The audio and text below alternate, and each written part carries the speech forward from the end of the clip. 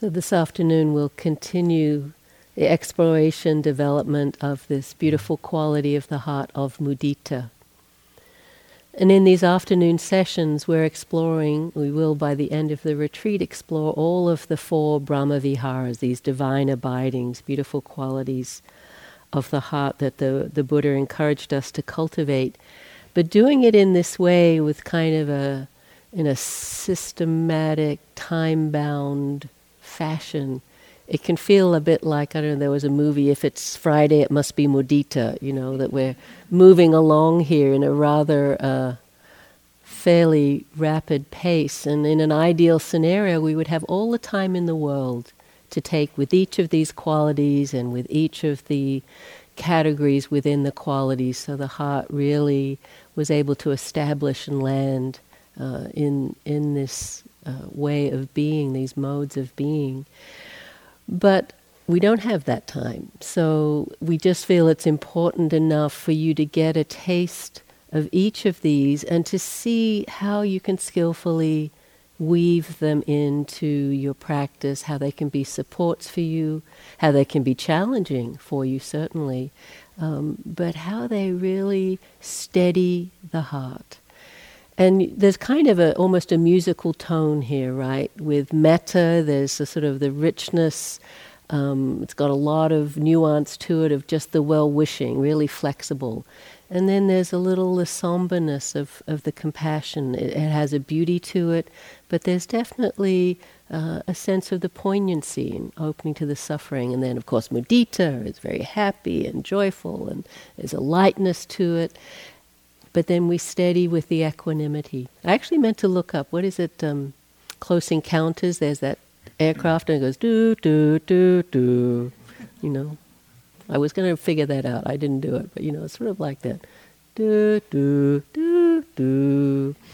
This is good. You can let that one go. That's out of left field. I don't know why we even brought that in. But I was just pointing to the way it holds us. These practices hold us. They tenderize our hearts. They make us more available. And we learn to trust, landing in the present moment with this open but steady, resilient kind of heart. This is what these practices do for us in all the different ways they massage and challenge us. So I might repeat some of what Bonnie said yesterday, but just to talk about this quality of mudita. And I love that it's one of the Brahma Viharas, that it's considered so central, this quality of joy and happiness so central to the path that it's named as one of the Brahma Viharas. We hear so much about dukkha, so much about suffering, but to really find the right place for joy in our path and in our practice, so important. Usually this word mudita is translated as sympathetic or empathetic joy in the happiness of others. And we always use this line, as the Dalai Lama says, if you can cultivate this quality, your chances of happiness go up 6 billion to 1. For every person out there, if anyone's got any joy and it resonates with you, you have that little hit. We like to expand it to include also joy in our own well-being and happiness, which is really gratitude that Aaron spoke about so beautifully last night. It's such a beautiful quality of the heart that we'll often call it the 5th Brahma Vihara, because in that sense of gratitude there's really this deep sense of contentment, not moving into grasping or aversion, a sense of balance and ease in the mind. So mudita for self really manifests as gratitude, as appreciation of our own blessings. So we explore all of this when we do this practice. It's also considered actually the most difficult Brahma Vihara to cultivate. Interesting, joy, because it seems like great joy. But because of the tendency of mind to equate this quality of well-being, joy, happiness to a pie, and if you have more, I get less. And it's amazing to see how easily the mind goes to that. And it can just push an edge we perhaps didn't realize was there, of a sense of limitation, of comparing, and what the far enemy is of envy or jealousy, this sense of limitation. True joy is expansive and limitless, doesn't have slices. The near enemy, of course, being exuberance, is usually excitement. In and of itself, not a bad thing. It's not like this is particularly in this case. Some of the other near enemies really are a distortion. But why exuberance is considered a near enemy is because it actually blocks our capacity to really land in the joy and feel it. The mind is usually busy thinking, fantasizing, trying to get more, strategizing. So it's not a fullness of presence. I just found this quote a little while ago. It's from the New Yorker, and it was a man, Hilton Als, commenting on Shakespeare, who is really the master of traversing the terrain of the heart. But he starts with a quote from Zadie Smith, who's this Jamaican English author, very bright spirit, wise and deep. But she wrote a whole essay called Joy. And this is first a quote from her and then him commenting on it. She says, "If you asked me if I wanted more joyful experiences in my life, I wouldn't be at all sure I did, exactly because it proves such a difficult emotion to manage. It's not at all obvious to me how we should make an accommodation between joy and the rest of our everyday lives." That's the end of her quote. And then Hilton Al says, "I think I know what she means, because after joy flares up and inevitably dies, what are you left looking at through the smeared window of the everyday? The same old predictability, the grocer putting out his wares again, the children off to school, your usual self. As Shakespeare wrote, where joy most revels, grief doth most lament. Grief joys, joy grieves on slender accident. More than most artists, Shakespeare spoke of the mystery of joy by articulating its questions. Where does it come from? How is it generated? And why must it leave us, change, disappear?" So why I brought that little section to you is because I think certainly what Zadie was talking about, perhaps even Shakespeare, don't know so much about that, is the exuberant joy, the extraordinary joy that we kind of mark moments of our life with. And of course that's fleeting. Of course that's separate from the everyday, the children off to school. What I think the Buddha was pointing to in this quality was not that. That's why exuberance is the near enemy, but rather a deep state of contentment and well-being where there's a sense of enoughness. It's why we challenge ourselves with wishing others more joy, more abundance, so we can really discover that place in ourselves that doesn't need more. I think that's the kind of joy the Buddha and this practice is looking to develop in us, encouraging us to develop, and why, even though it too, of course, is conditioned, it will come and go, but I think we can find more stable or everyday access to it in the everydayness of our lives. As James's beautiful Joy Course points out over and over again, it's not that you attain more joy by changing the conditions of your life.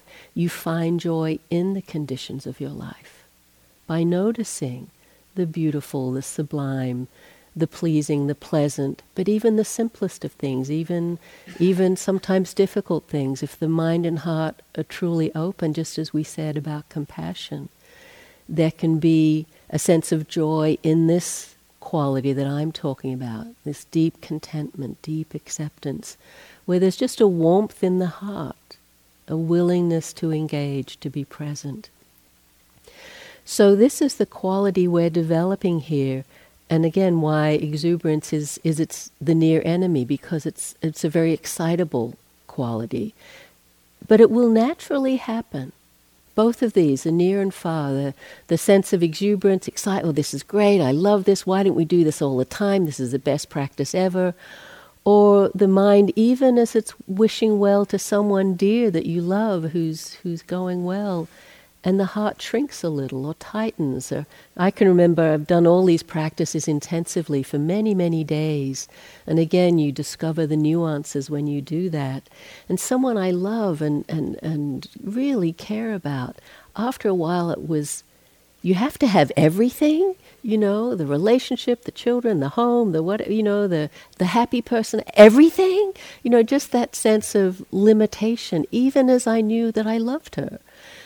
And to sit with that with kindness, that sense of the heart, just not being able to open that next place, that next step. It was humbling, but I learned so much from being willing to come back and acknowledge that was there, not push it away, say I was bad or wrong for having it, but just a real tenderness to the sense of limitation and that willingness to breathe, steady, and open again to this feeling of mudita or well-wishing. So like all of the Brahma Viharas, an exploration not in rights and wrongs, good or bad, this is how it should be, but where are the edges, and can we lean in a little there with kindness, of just trusting the basic good nature that we're bringing to the practice, the basic goodness of intention, and finding a way back in, just like the river flows, the water flows downhill. Can we keep finding a way to come back to this sense of well-wishing? So again, the classic phrase for mudita is sort of complicated. May your happiness, good fortune continue. May it increase and never wane. It's kind of a mouthful, but that's the intention. You focus directly on what's going well for someone, where they're really finding contentment and success and establishment. Things are going smoothly for them. And again, just like with the compassion practice, you'll see there might be areas also for this person where they struggle. But the training of the mind and heart is, can we stay with this place, this area, these qualities in their life where there is this sense of well-being and success and joy. So that's the training. As the other things might come up, staying present with where it's going well, and the same with yourself and these other categories. So you can adapt that. Just, may your happiness continue, or I'm happy that you're happy. May your well-being and good fortune never leave you. Some variation like that we express of well-wishing to this person. So today we'll go, again in the Brahma Viharas, in the other ones you start with a new category. Yesterday you started with the person who's doing well.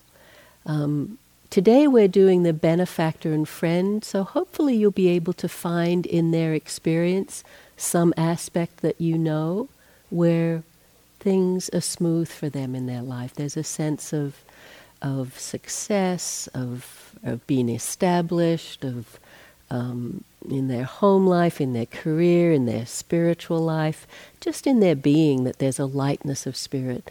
We aim towards that, we connect with that, we let that infuse us, and there's always a kind of mirroring that happens in this practice. We let that resonate within us, feel into it, and then celebrate it with them, this kind of circular movement. So if you think it would be helpful, again, you have to trust yourself in this practice to bring in the person you worked with yesterday as your happy person, your successful person. You can, of course, do that. But I'll suggest going through these categories of benefactor, friend, and then we'll end with mudita for self. So again, that comfortable, relaxed posture. If you need to shift or move, that's fine.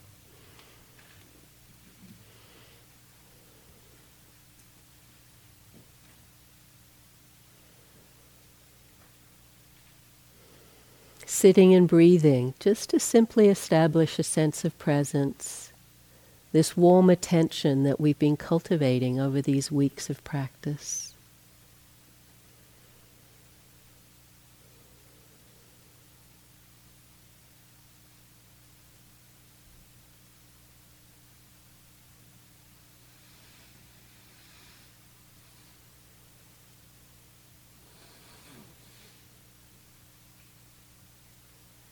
Checking in with the heart center, if that's a place you can rest your attention.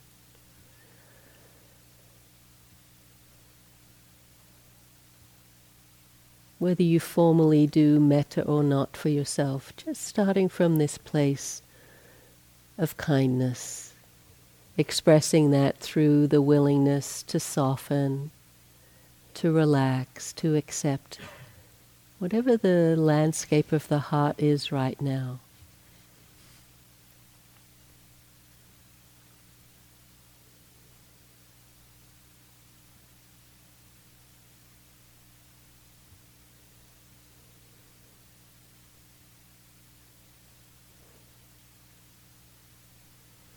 So we always start from this place of connectedness and come back anytime it gets too complicated. You lose the thread, you lose the words or the meaning of the words, lose the connection to the other person. Just being willing to begin again with this sense of kind, soft presence to your own tender heart, however it is right now.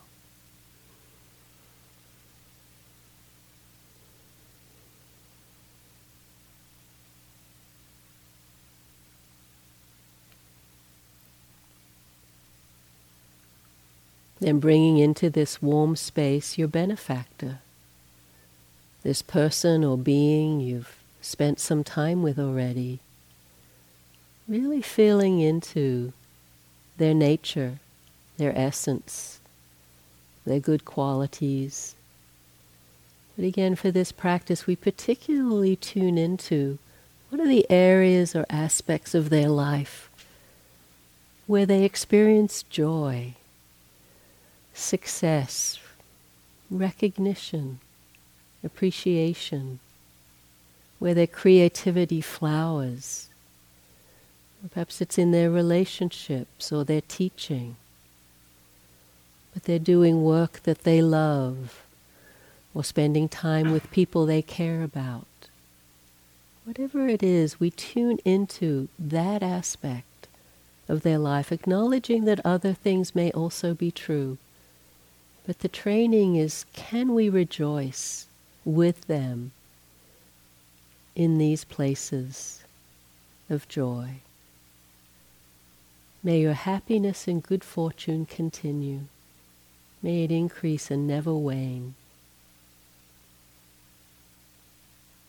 Or just may your happiness strengthen and deepen.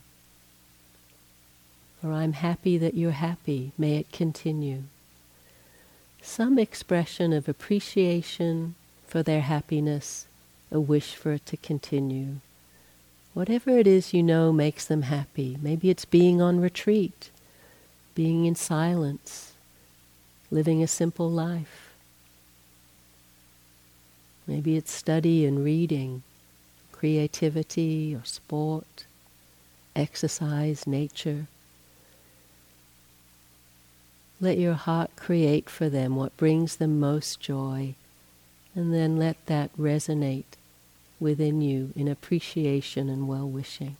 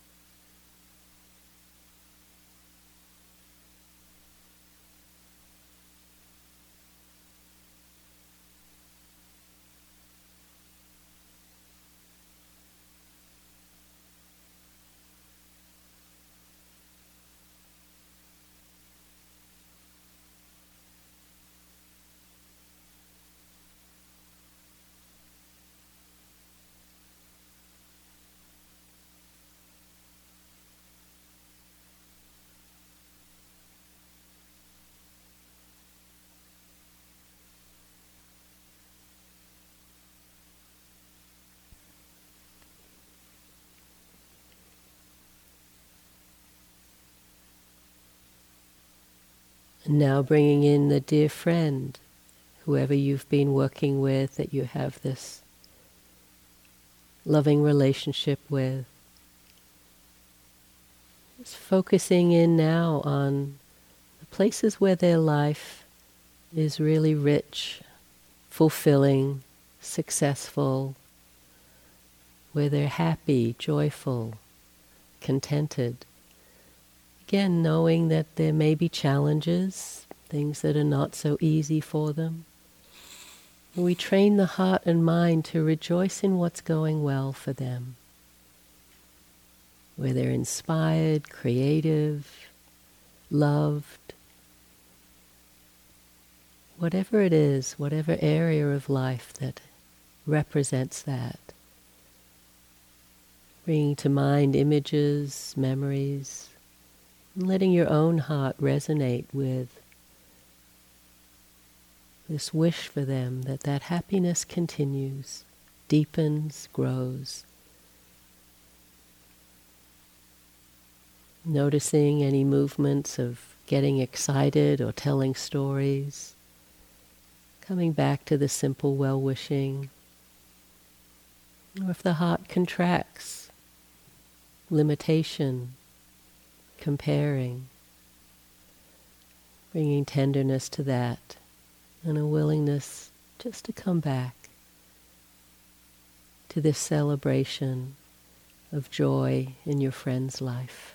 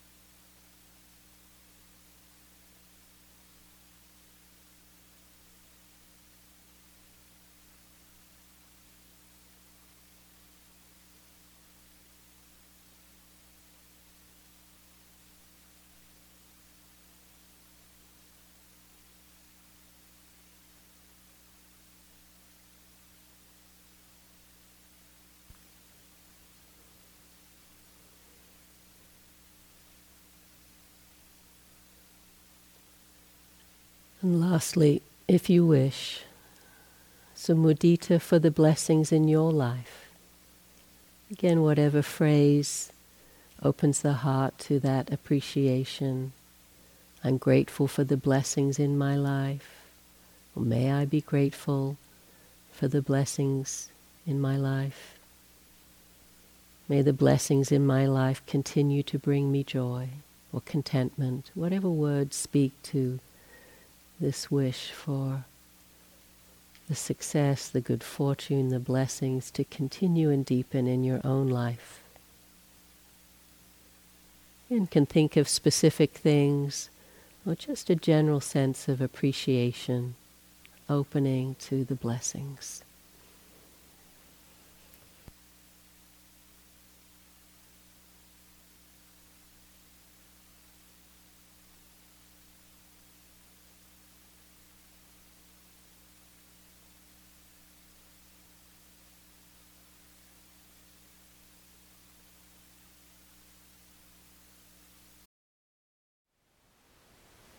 Thank you for listening. To learn how you can support the teachers and Dharma Seed, please visit dharmaseed.org/donate.